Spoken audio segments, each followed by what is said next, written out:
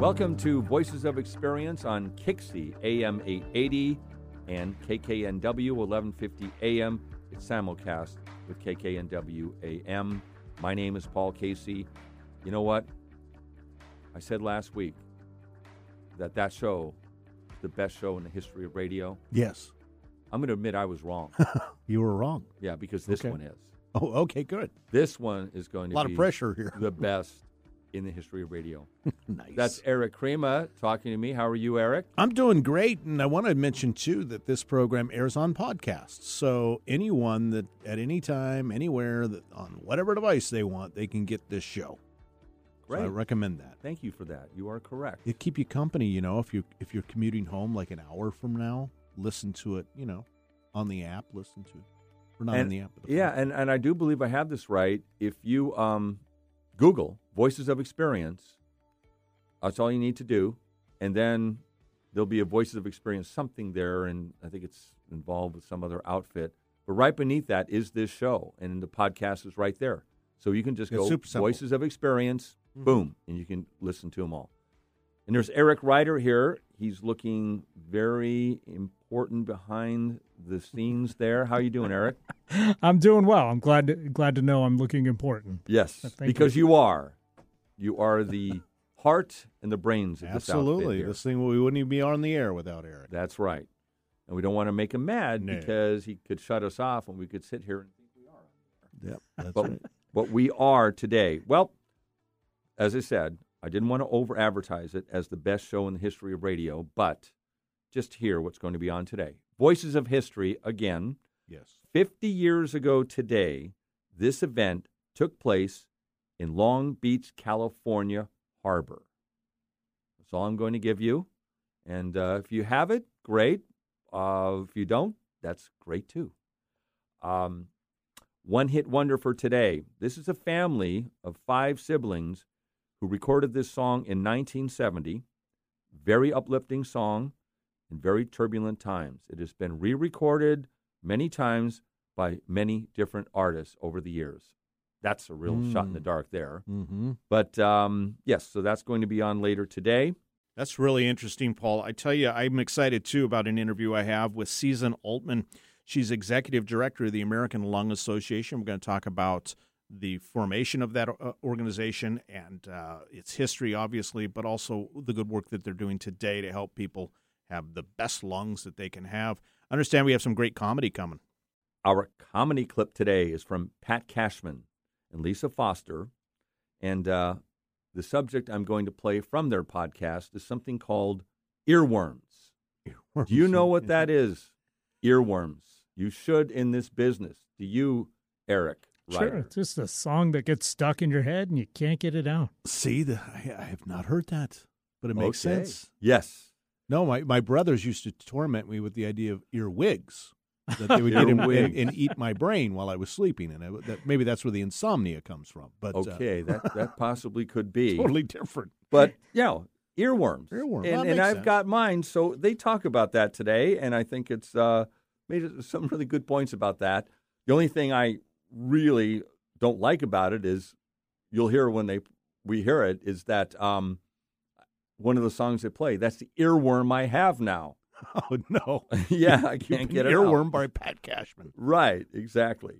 So anyhow, and the other thing we're going to be talking about today is during a lull we have later in the show. I won't say it's a lull, but it's like subjects we meander about, meandering musings. I'm stealing that from Neil Peterson. That's what he does in his blog.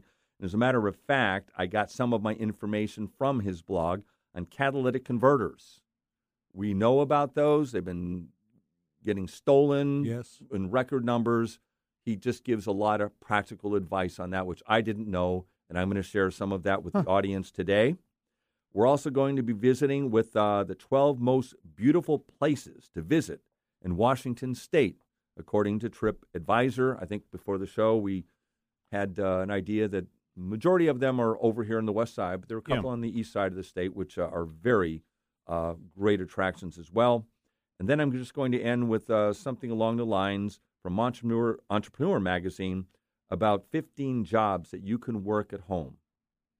So that's we'll, great. Go with Love that it today. So let's just get right to Pat Cashman and Lisa Foster with a slice of their peculiar podcast.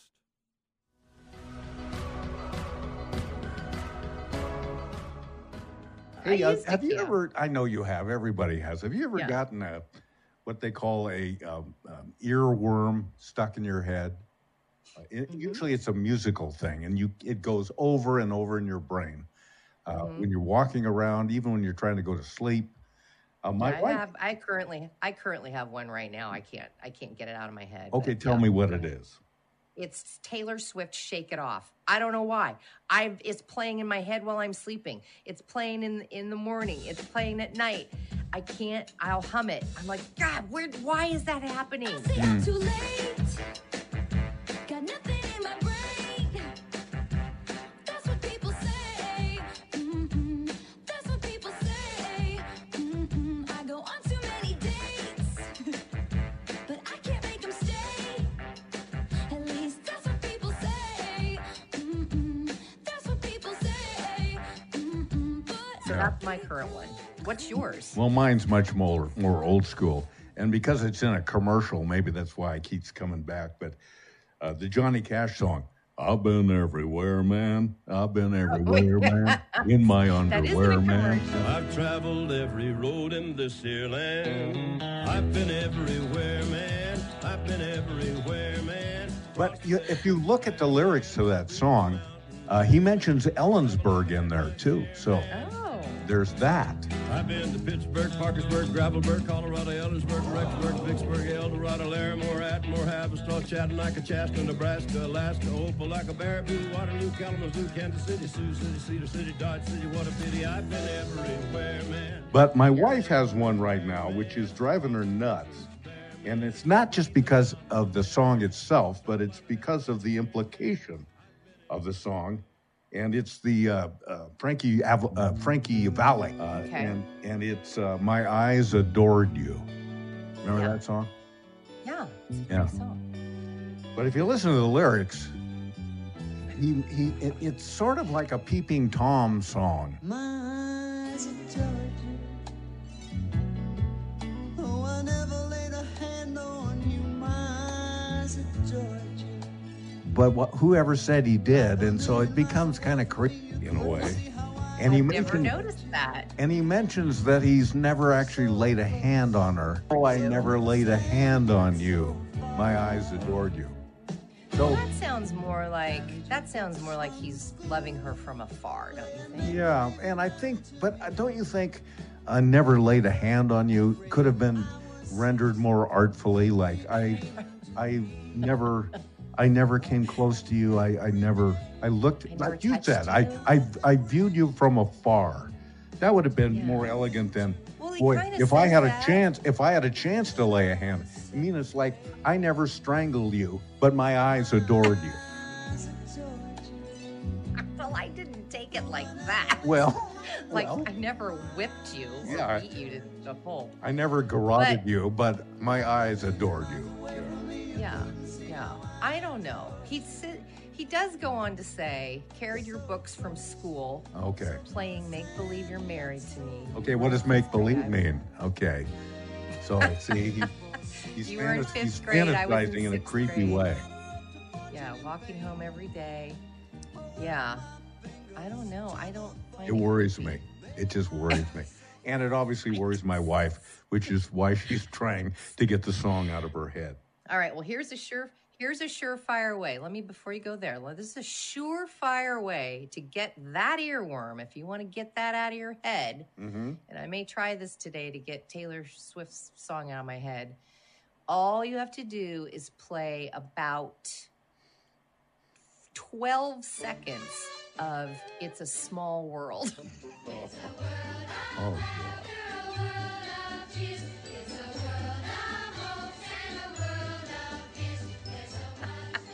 Just 12 seconds will do it, I promise you. But that is trading prisoners for arms. That's no good. I know, but just telling you. I know it would work, but It would work. a horrible price to pay. Yes, indeed.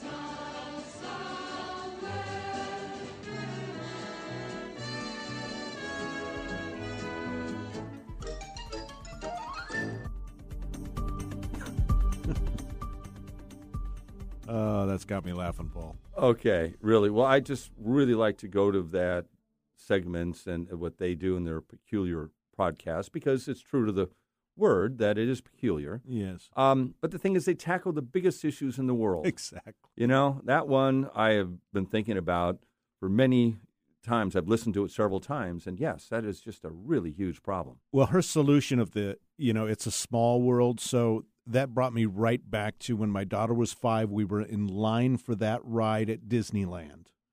The whole It's a Small World ride. Have you been on that? I have. Yeah, okay. A couple times. So the guy in front of me had a very rambunctious child, and to keep the child at bay during the 2-hour-long wait to get in, he would sing that to her over and over and over again. So by the time we got on the ride, I was about ready to lose it. Of course. That song is definitely a worm. Well, Earworm. yeah, and I don't see, to the defense of Pat, Lisa Foster. I mean, this is controversial. Small world. I mean, that's going to be in my head. I mean, that's one that you can't get out. So I don't know if that's the solution, but we're going to have to debate this a lot longer. But yes, it's like a scorched earth policy, right. Using that to get yeah, I mean, like a hard reboot. Out. You're going to substitute small world. It's a for small anything? world. Yeah, no, it doesn't go. But the song I mentioned before that I now am not going to listen to the podcast anymore. It's that I've Been Everywhere, Man. That Johnny Cash song. Yeah. Oh my God! It's in a commercial right now. I think you're right. So, yeah. That's right. It is on the commercial, but I can't get that song out of my head. So thank you, Pat Cashman. Cashman and crew, you got to love it. Hey, let's go right into the interview I had with Susan Oltmann. She's executive director with American Lung Association. Welcome to the studios, Susan Oltmann. She's executive director of the American Lung Association right here in Washington. We're going to be talking about an important event. But first, of course, let's welcome her. Hi, Susan. Hi, thanks so much for having me, Eric. Really appreciate it. Love your name. Thank you. That's awesome. Well, another thing I just really love is the American Lung Association because of their longevity. It's amazing to me how well they have done really sort of branding themselves over what has been decades. I mean, I can see the logo. Of course, the name is synonymous to the work you do, but familiarize those who may have never heard of the American Lung Association. Really, what is the mission? How long has it been around? Yeah, we've been around for over 100 years. Started with the tuberculosis pandemic. So obviously with COVID, just kind of right in our rearview mirror, it was a very familiar experience for us as an organization, shifting gears and making sure to encompass what community needs look like. We started as a fundraising organization that assisted patients with tuberculosis. And so we have evolved through that time where we currently support families and caregivers of patients with 46 lung diseases, obviously wanting to eliminate tobacco use and tobacco-related diseases. We're looking to improve air quality, both indoor and outdoor air quality. And most recently, we are tackling lung cancer. So eliminating lung cancer and improving lung cancer screening rates. It's amazing to think about all the changes that have happened since the inception of the American Lung Association. 115 years. You mentioned tuberculosis, stamping that out. And then, of course, smoking and how prevalent it was in, say, the early part of this century, or last century, I should say, all the way up into the 60s and 70s. People were still seeing ads for cigarettes and things like that. In full disclosure, I actually just quit smoking 6 months ago. So Congratulations. Thank you. So I'm really anxious to hear what you have to say today. Let's talk about something that's really been in the news lately, say the last week and a half, and that's really been the wildfires as they affect us here. Now, of course, the wildfires have been hitting the East Coast and the Midwest, depending on the winds, but now we got a bit of a taste of that, say, over the last 10 days. How dangerous is smoke of that level as it's coming from wildfires, and what can we do to protect ourselves? When I joined the American Lung Association 7 years ago, that was really our first summer that the Pacific Northwest really saw, wildfire exacerbation. And we are looking at almost an annual occurrence now. And we know that in the Puget Sound specifically, we think we have great air quality. And In some cases we do, in some cases we don't. There's definitely inversion areas where we get pockets of poor air quality. But that being said, we're Washington State. We have a lot of different climates here. The Yakima Valley is the lowest air quality, sometimes in the nation. So we definitely have issues, year round with air quality, outdoor air quality. When we're talking about wildfire smoke, obviously in, emergent need, we definitely are seeing people that have lung issues, have increased need for oxygen, have increased need for assistance. We saw the wildfires in Spokane that just came through the Puget Sound in the last 10 days, like you said, but we've been seeing wildfire smoke, wildfire issues in Hawaii this year. Right. Obviously, the huge wildfire that happened in Lahaina, Spokane here in Washington State, and all across California. So what people really need to think about is what air they're breathing and how healthy that they can make that. So that looks like being in an air-conditioned environment. So maybe some of us are making the decision to go into the office that day instead of working from home, because many of us don't have air-conditioned situations in our living environment. That means using a recycled feature on your car. So instead of bringing in fresh air or air automatically from the outside environment, using recycled air and your air con in your car. And that's usually the button with the arrow that sort of reverses back on itself, right. Correct? Okay. The reverse back arrow, exactly. And that also means limiting what your external or outside activities are. And that can mean things like canceling kiddos' sports activities outside. We definitely saw past year's recommendations that we were talking to summer camps and, different sports events that we were making recommendations to cancel the event because it's just not healthy for kids to be outside. And it's interesting to see, I grew up here and now local news really talks about air quality, in particular during the summer. And I think that's extremely helpful to know because like you say, especially as you age, you may have bronchitis, you're recovering from that, or you're just susceptible to smoke. It just lets you know, hey, this is a day you want to be careful, limit your time outside. I had mentioned quitting smoking. I know that a lot of people that have tried, a lot of times they think, well, you know what? Here's what I'm going to do. I'm going to quit smoking tobacco cigarettes, and I'm going to go with vaping. Vaping seems so much safer. Is that even true? We know that one vape pod is the equivalent nicotine to a pack of cigarettes. Oh, my gosh. So what we are seeing is that while we don't have as much length of research on what vaping cause is on the body, we know based on what tobacco research has been, what cigarette smoke research has been, anything that you're inhaling is not going to be a healthy situation for your body. So we know that most people that are using vaping as a tobacco cessation or a smoking cessation aid end up using both. And so that's not necessarily helping their addiction because they're getting nicotine from both sources. What we're seeing here in Washington State in particular is a really epidemic rise of vaping in kids. We know that tobacco companies, nicotine companies are using guerrilla marketing toward kids. They're masking the maybe not great taste of vape juice, just like they did, in the 70s and 80s with menthol. They're using fruit flavors and candy flavors and making it something that is really accessible and interesting to kids. Yeah. They're also really marketing it as fragrance or breath freshener or it's candy, and it's absolutely not. And we also know that anything that a kiddo is ingesting while they're still growing, and again, that's really to the mid-20s, is affecting their body long term. Yeah, absolutely. And a lot of the devices they use look really chic and they're convenient. You put them in your pocket. And like you said, the flavors. A lot of people say, well, what kind of flavor do you like? It almost becomes a club, if you will. And that's not the best club to be in. Let's talk about some resources that are out there, thanks to the American Lung Association and other associations that align themselves with you for helping people quit smoking or helping people avoid vaping, let's say. Yeah, we have some great partners statewide. Obviously, any kind of quit line program we're really interested in partnering with, but we wanted to specifically offer parents a new program that we've released called the Vape Free Talk. or the vape talk, and that can be accessed on lung.org. And that's really a step-by-step guide for parents to help, kiddos, to help that conversation with kids.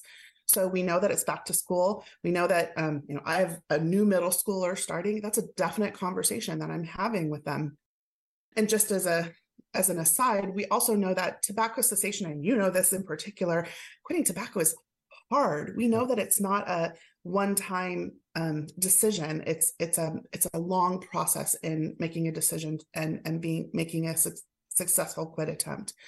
So we know that all of the tobacco cessation aids or the nicotine replacement aids aren't FDA approved for kids. So we're specifically interested in getting kids resourcing available to them. We've done a really great job about making tobacco-free campuses, but now when kiddos are caught with tobacco substances on campus, they're typically expelled. And so we definitely don't think that that's a great environment for students to be in. And so we're offering a program called In-Depth, which is an alternative to suspension or expulsion program, where it's curriculum where we're teaching kids what's happening and what they're doing to their body when they're making the choice to use nicotine. So both of those programs are available for school-age kids and parents, and we want to definitely point them out to school districts and community partners and parents in particular. Having been a parent myself, a lot of times when you try to teach your kids something sort of in one ear and out the other, and then suddenly if they get the same lesson from somewhere else, maybe it's another adult or a respected situation, they then will act in the correct way. So one of the things I like is you have an event coming up. Kids like to ride bikes. Parents like to ride bikes with their kids. It's a great time to have this conversation, plus do some good. It's called Reach the Beach WA. This is at the end of September. Do you want to talk about that event? Yeah, our cycling event is a 100-mile route from Lacey out to Westport. There's 4 distance options, so there's definitely a route available to all people. And it's a point-to-point route. So everyone's finishing at the finish line party in Westport. And we're really excited to partner with those communities along the route and use our lungs in a healthy way and raise some money for the American Lung Association. So more information at reachthebeachwa.org. We're really excited for not only the continuation of this event, but our sister event in Oregon, which takes place in May. So reachthebeach.org for both the Oregon and Washington event. That's wonderful. And that's on 9/30, which is the last Saturday in September. Check out reachthebeach.org. That's reachthebeach.org. And heck, once you've made the ride, then you get to reward yourself with some great food. And I was just in Westport, love Bennett's, love Marino's. There's also a wonderful Mexican restaurant there. The name escapes me. I'm sure if you go on their website, you can learn all about that. Spend a little bit of money in the town there at Westport. Thank you so much, Susan, for not only coming on today, but your work. You've done 6 years of work with the American Lung Association and 20 years in nonprofit. So that's a wonderful thing to do that kind of a job and lay your head on the pillow and know you're doing some good each and every day.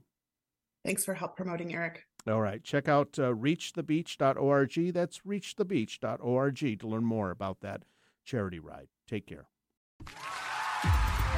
There are 2 outs in the bottom of the 9th. Bases loaded. The Seattle Mariners trail the LA Dodgers by 3 runs in Game 7 of the World Series. Who would you rather see step up to the plate? Mitch Haniger or a promising but yet untested player just called up from the minors? If Mitch Haniger is your choice, that means experience is important to you. That's what Voices of Experience with Paul Casey is all about. People with experience in their chosen fields. Topics explored including public affairs, self-employment, travel, health and fitness, history, and adventure. Welcome to this edition to Voices of Experience. My name is Paul Casey. Voices of Experience is simulcast on AM 880 KIXI and 1150 AM KKNW on Wednesdays at 3 p.m. Voices of Experience is also rebroadcast on Kixie Sunday mornings at 11 a.m. Visit voicesofexperience.com and take a 5-minute self-employment quiz. The higher you score on the quiz, the higher your prospects for success. That's voicesofexperience.com.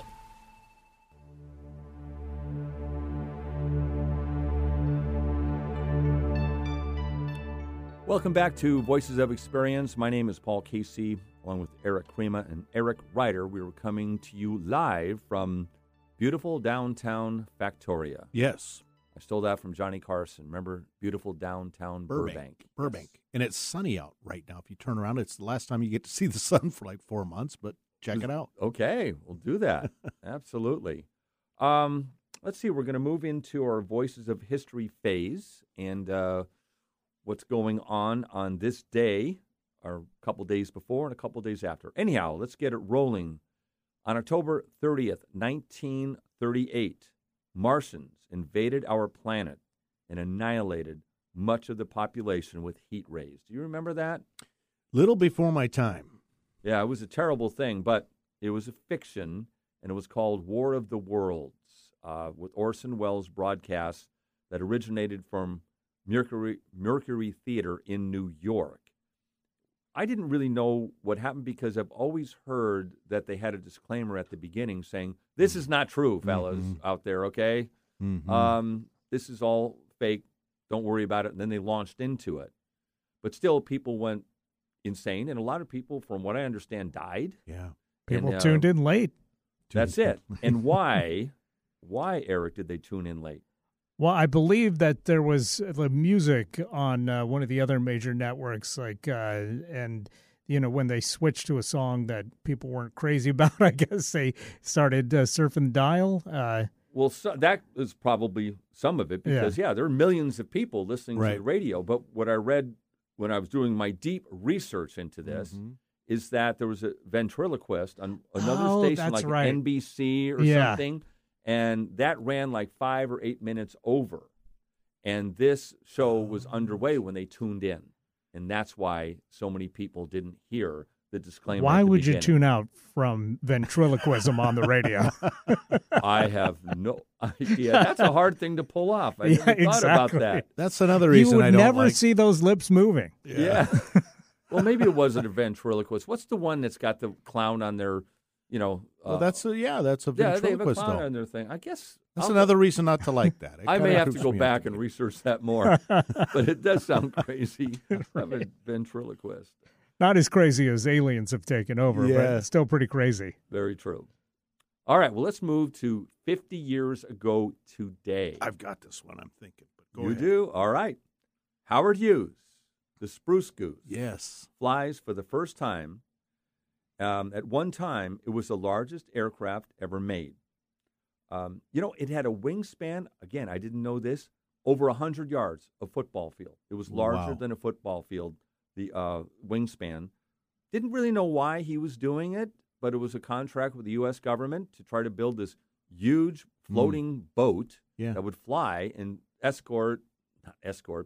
ship soldiers in World War II off to destinations to fight.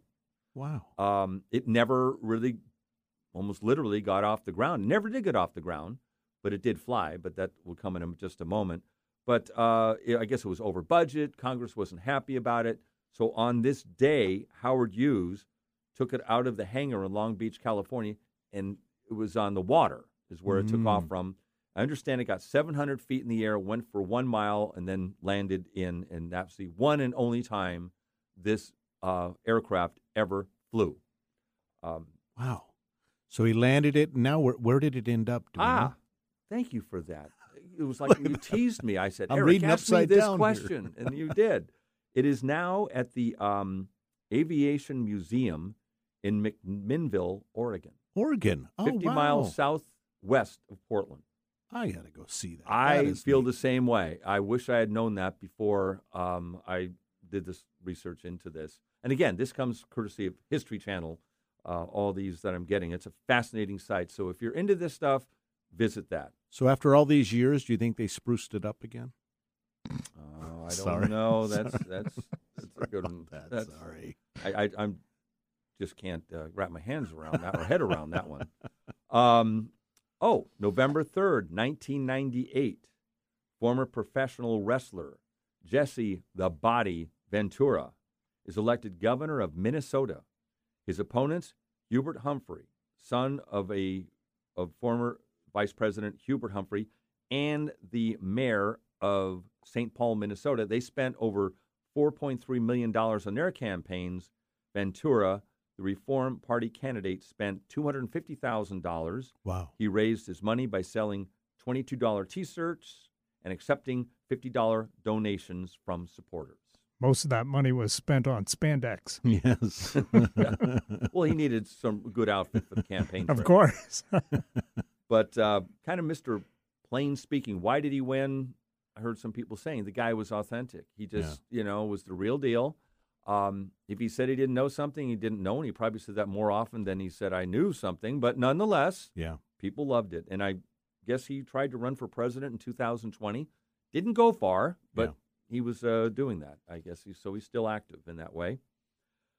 Let's see. More on the, one more about international news and national. On November 4th, 1979, the Iran hostage crisis begins after the U.S. Embassy in Tehran is stormed. The radical Islamic fundamentalists took 90 hostages, most of them Americans. It lasted for 444 days. You know, that was the first time on any news broadcast, and they do it all the time now.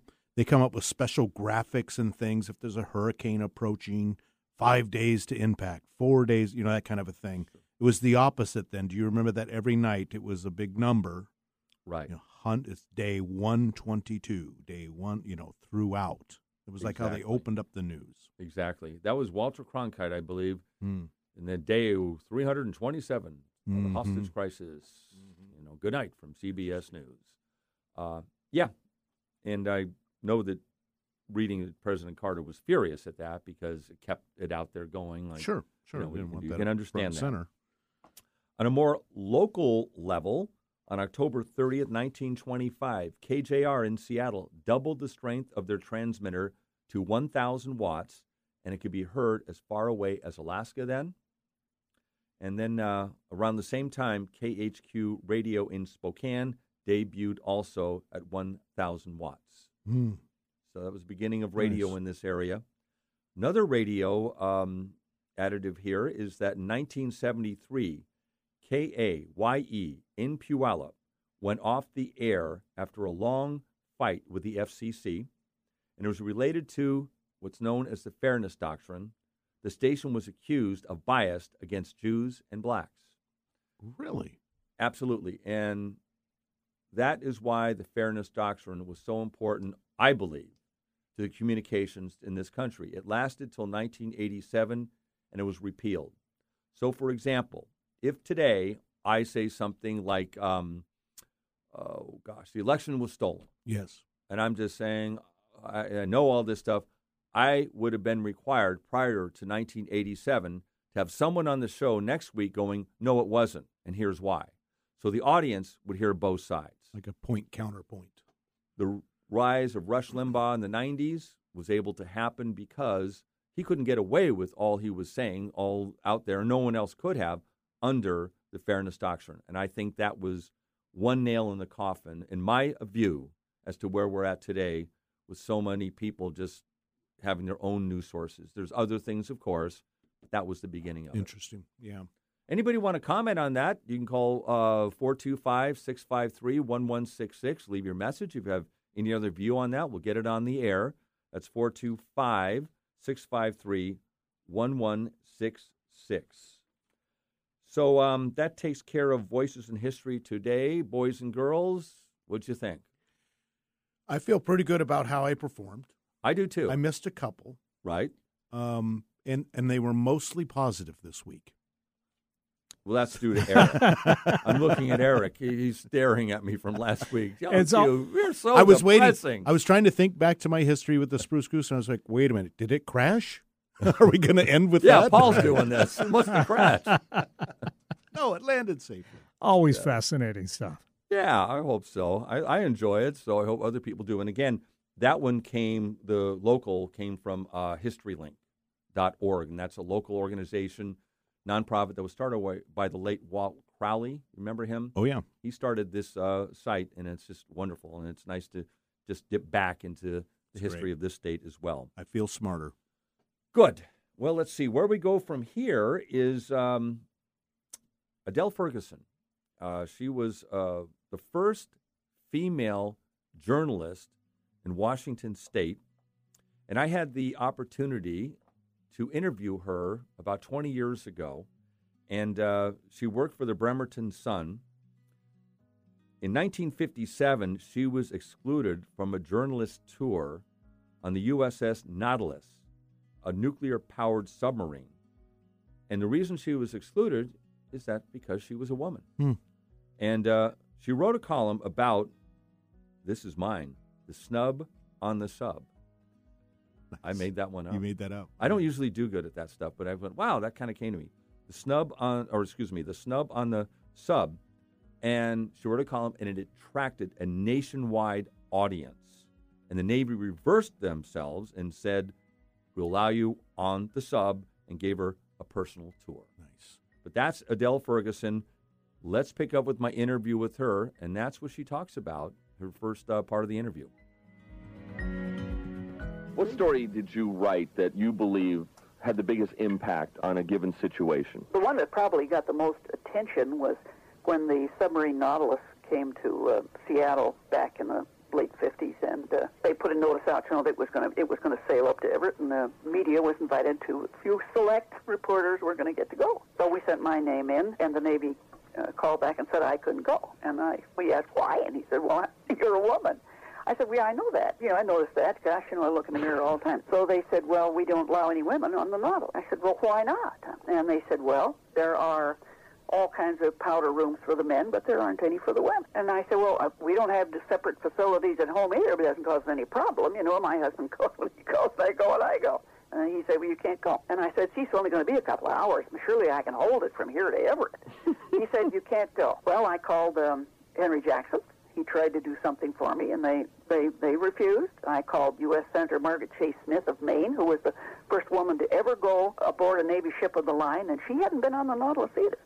But the Navy said, "Well, all right, they'll make a little deal with me. Okay, I can come down to the Nautilus, and I can step on board the deck of the Nautilus, and just before they leave, I have to get off." And I said, "No, thanks." And I wrote a story about it, and it went everywhere. It ran all over the United States, particularly heavy, front page stuff in the Navy towns and the other towns. And the Navy was just catching hell from the Army and the Air Force and the other outfit. What a big bunch of pansies you guys are. Anyway, a year later, the Nautilus came back, and I got a letter from the Navy officially inviting me to sail up to Everett on board the Nautilus. And I went on board, and they did a little ceremony and had the sailors out on deck, and they gave me some cartoons showing a little outhouse on the deck of the Nautilus, and sailors marching up and down, and they made me an honorary member of the crew.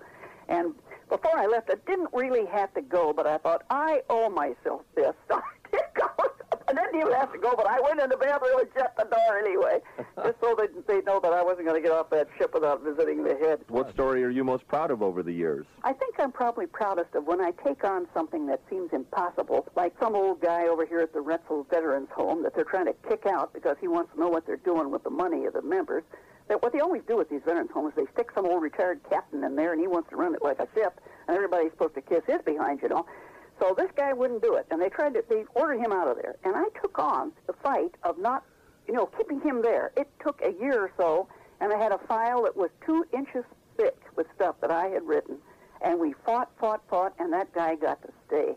And that's the kind of stuff I guess I'm proudest of. The role of journalism today, the role of newspapers and the media, how do you think it's being portrayed today and how people are viewing it? And what do you think about that? People hate us. And I think one of the problems is after newspapers, back when I first started in the newspaper business, which was back in the 40s, the late 40s,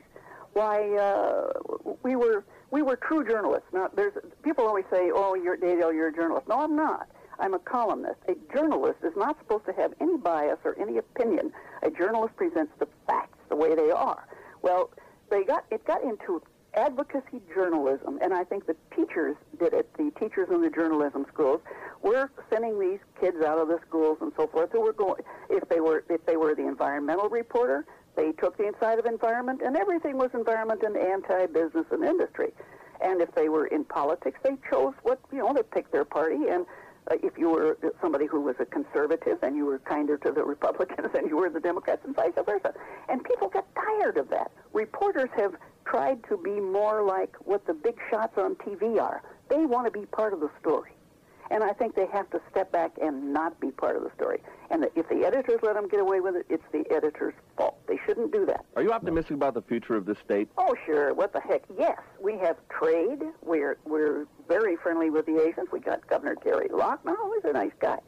And it will be a good governor if he doesn't go overboard. But yes, I'm very optimistic about the future of this state. Very much so. What can we expect in the future of Adele Ferguson? Well, God knows I don't know. You know, I'm stuck with this column. I can't. Every time I seem like I want to stop it, I get an enormous amount of mail. I get a lot more mail than I did when I was also a political writer. So I think I'm going to hang around a while longer. I write for about 35 papers in the state, and you get to where you like to write. And the only thing I don't like about it is you always got to think about that deadline. You get tired of meeting deadlines. So I guess I'll still be just out there doing what I can, as long as people read it.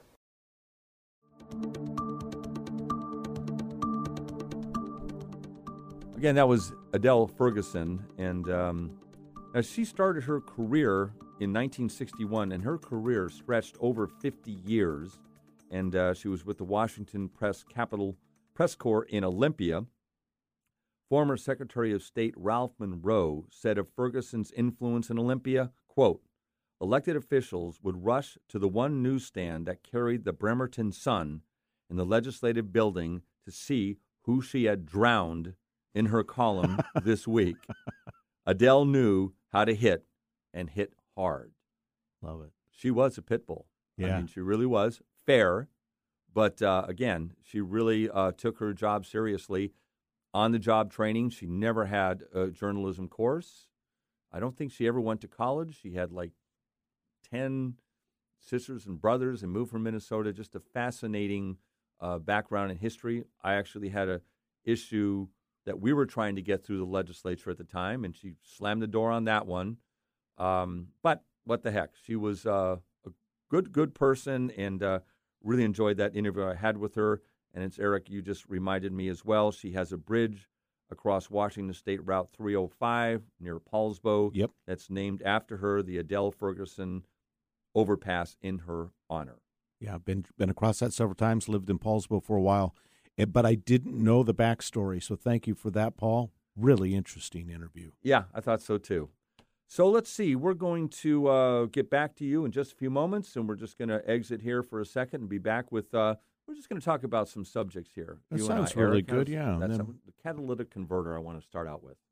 we'll get back and banter back and forth. Yes. Sounds good to me.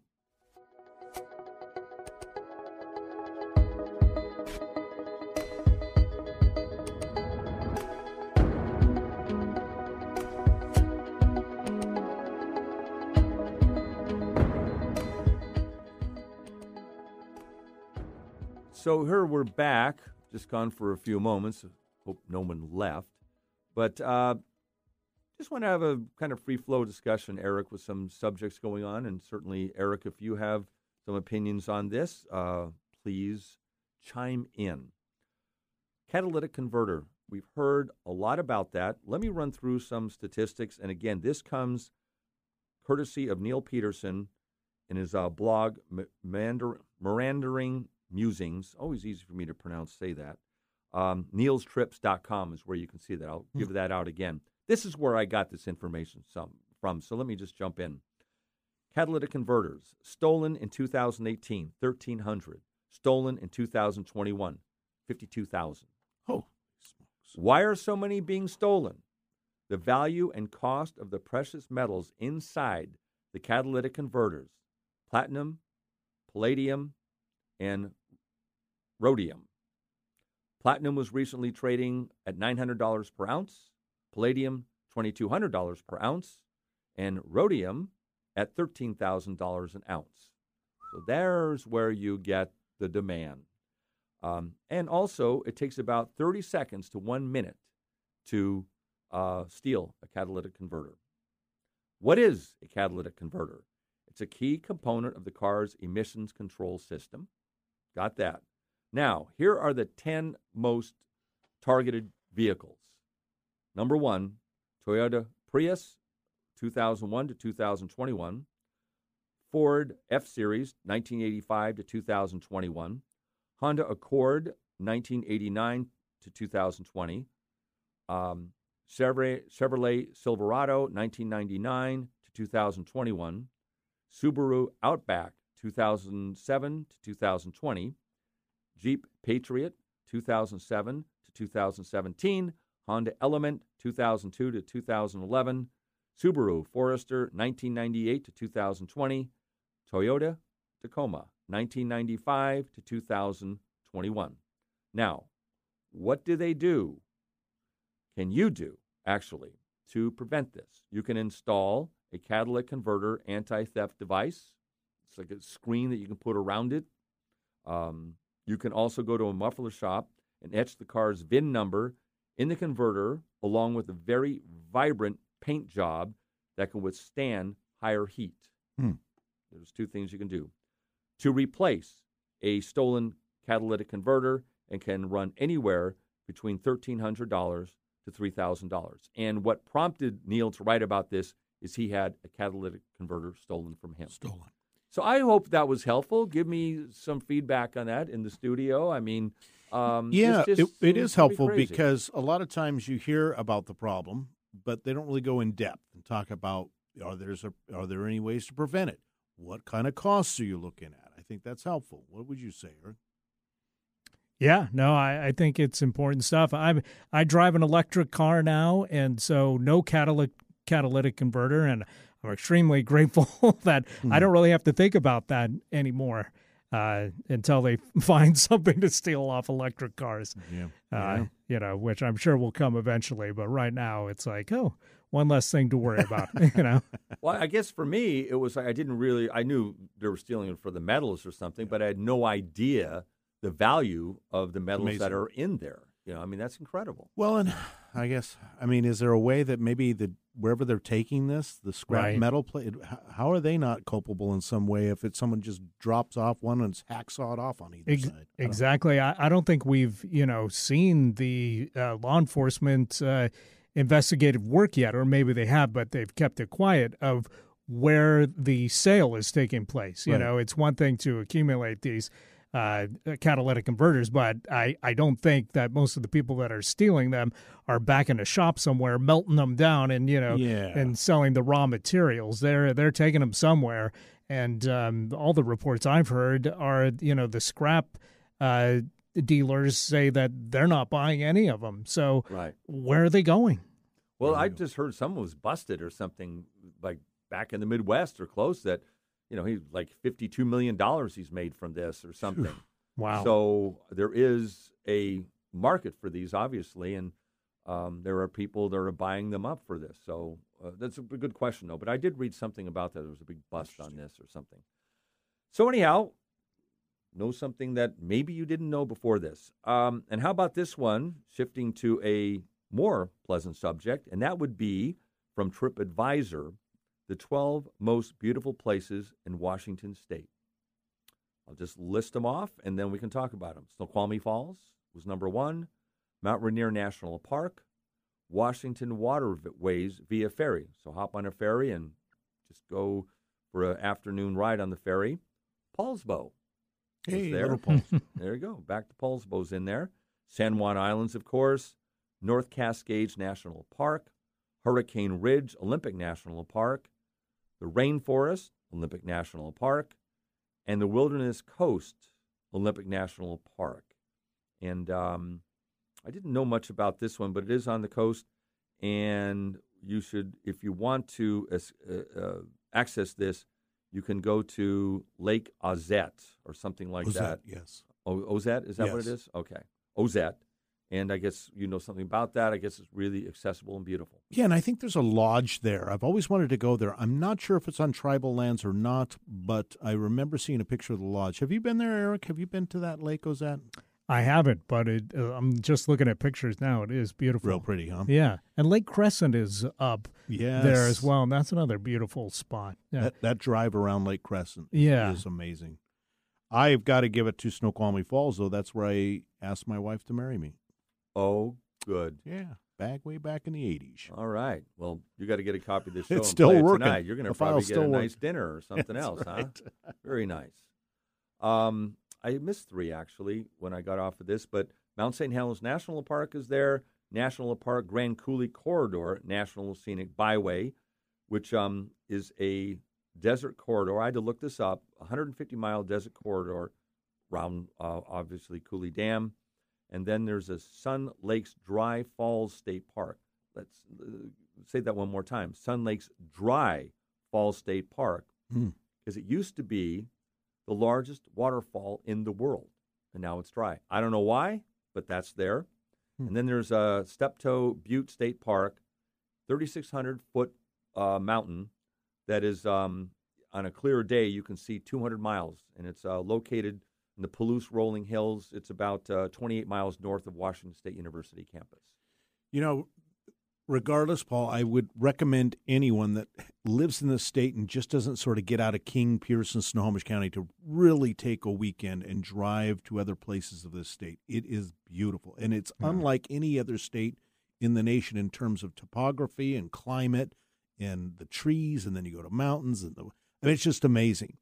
And I only say that because when I lived in Bend, Oregon, I didn't take enough advantage of all the scenery and things to do there because I lived there. I felt like, I'll get to it next weekend, Yes. And you just don't. We all do that. We're truly blessed. I mean, our natural surroundings are, some of the most gorgeous in the world. And, Washington State, it's the smallest state landmass-wise in the West. True. And have all this, it's a big state, but, it's not like Wyoming or, Nevada, would drive forever, or California. But to have all this in this state, the Pacific Ocean, the mountains, then you go east of the mountains. I went to school at Washington State University, and I fell in love with the Palouse. When I first got there, it was like, I love the trees and all this and the mountains, and I still do.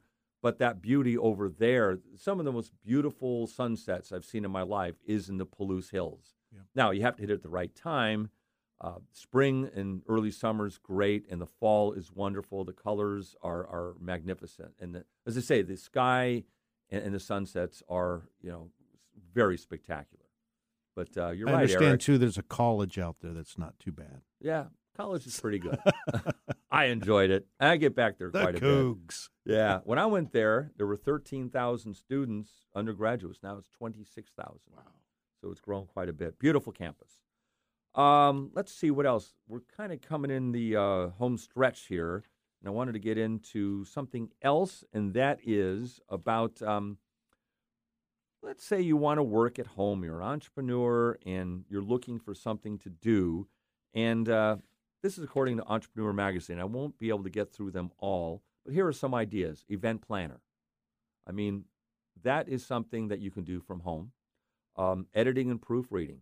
They're needed in many different quarters, like doing shows and things like that. And so many people are using content on their websites.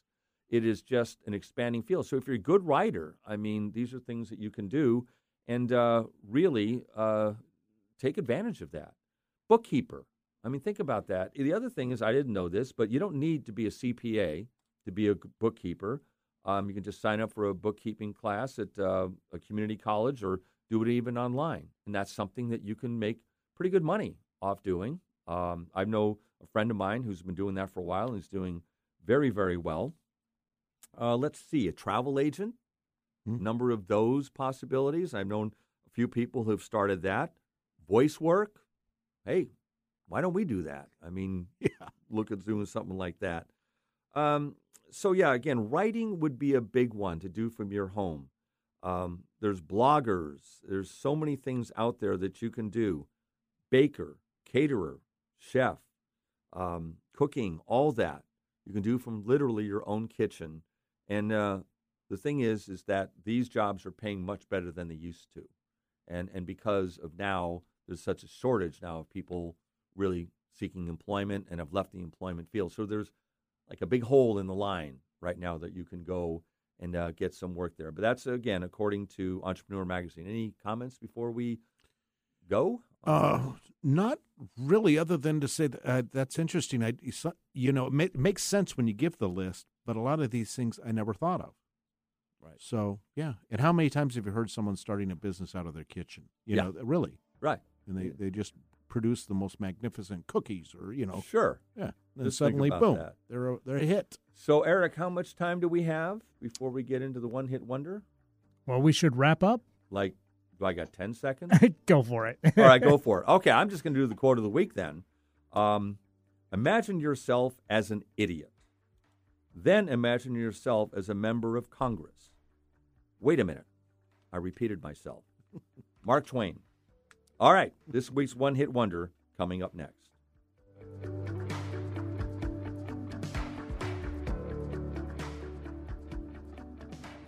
This week's one-hit wonder was an upbeat song that was released during turbulent times. It gave people hope collectively for a better tomorrow. It has been re-recorded by a number of artists, including Daryl Hall and John Oates, Dusty Springfield, Mary Wilson, Richie Havens, The Spinners, and a number of other groups. In 2014, the original version was introduced to a new generation via its use of Guardians of the Galaxy, the soundtrack of which became the #1 album in the nation. The following band got their name from their mother, because as the 5 children, when they were growing up, when they stood shoulder to shoulder, they looked like stair steps. From April of 1970, Alohi, Gene, Clarence Jr., James, Dennis, and Kenny. Ooh Child by the 5 Stair Steps.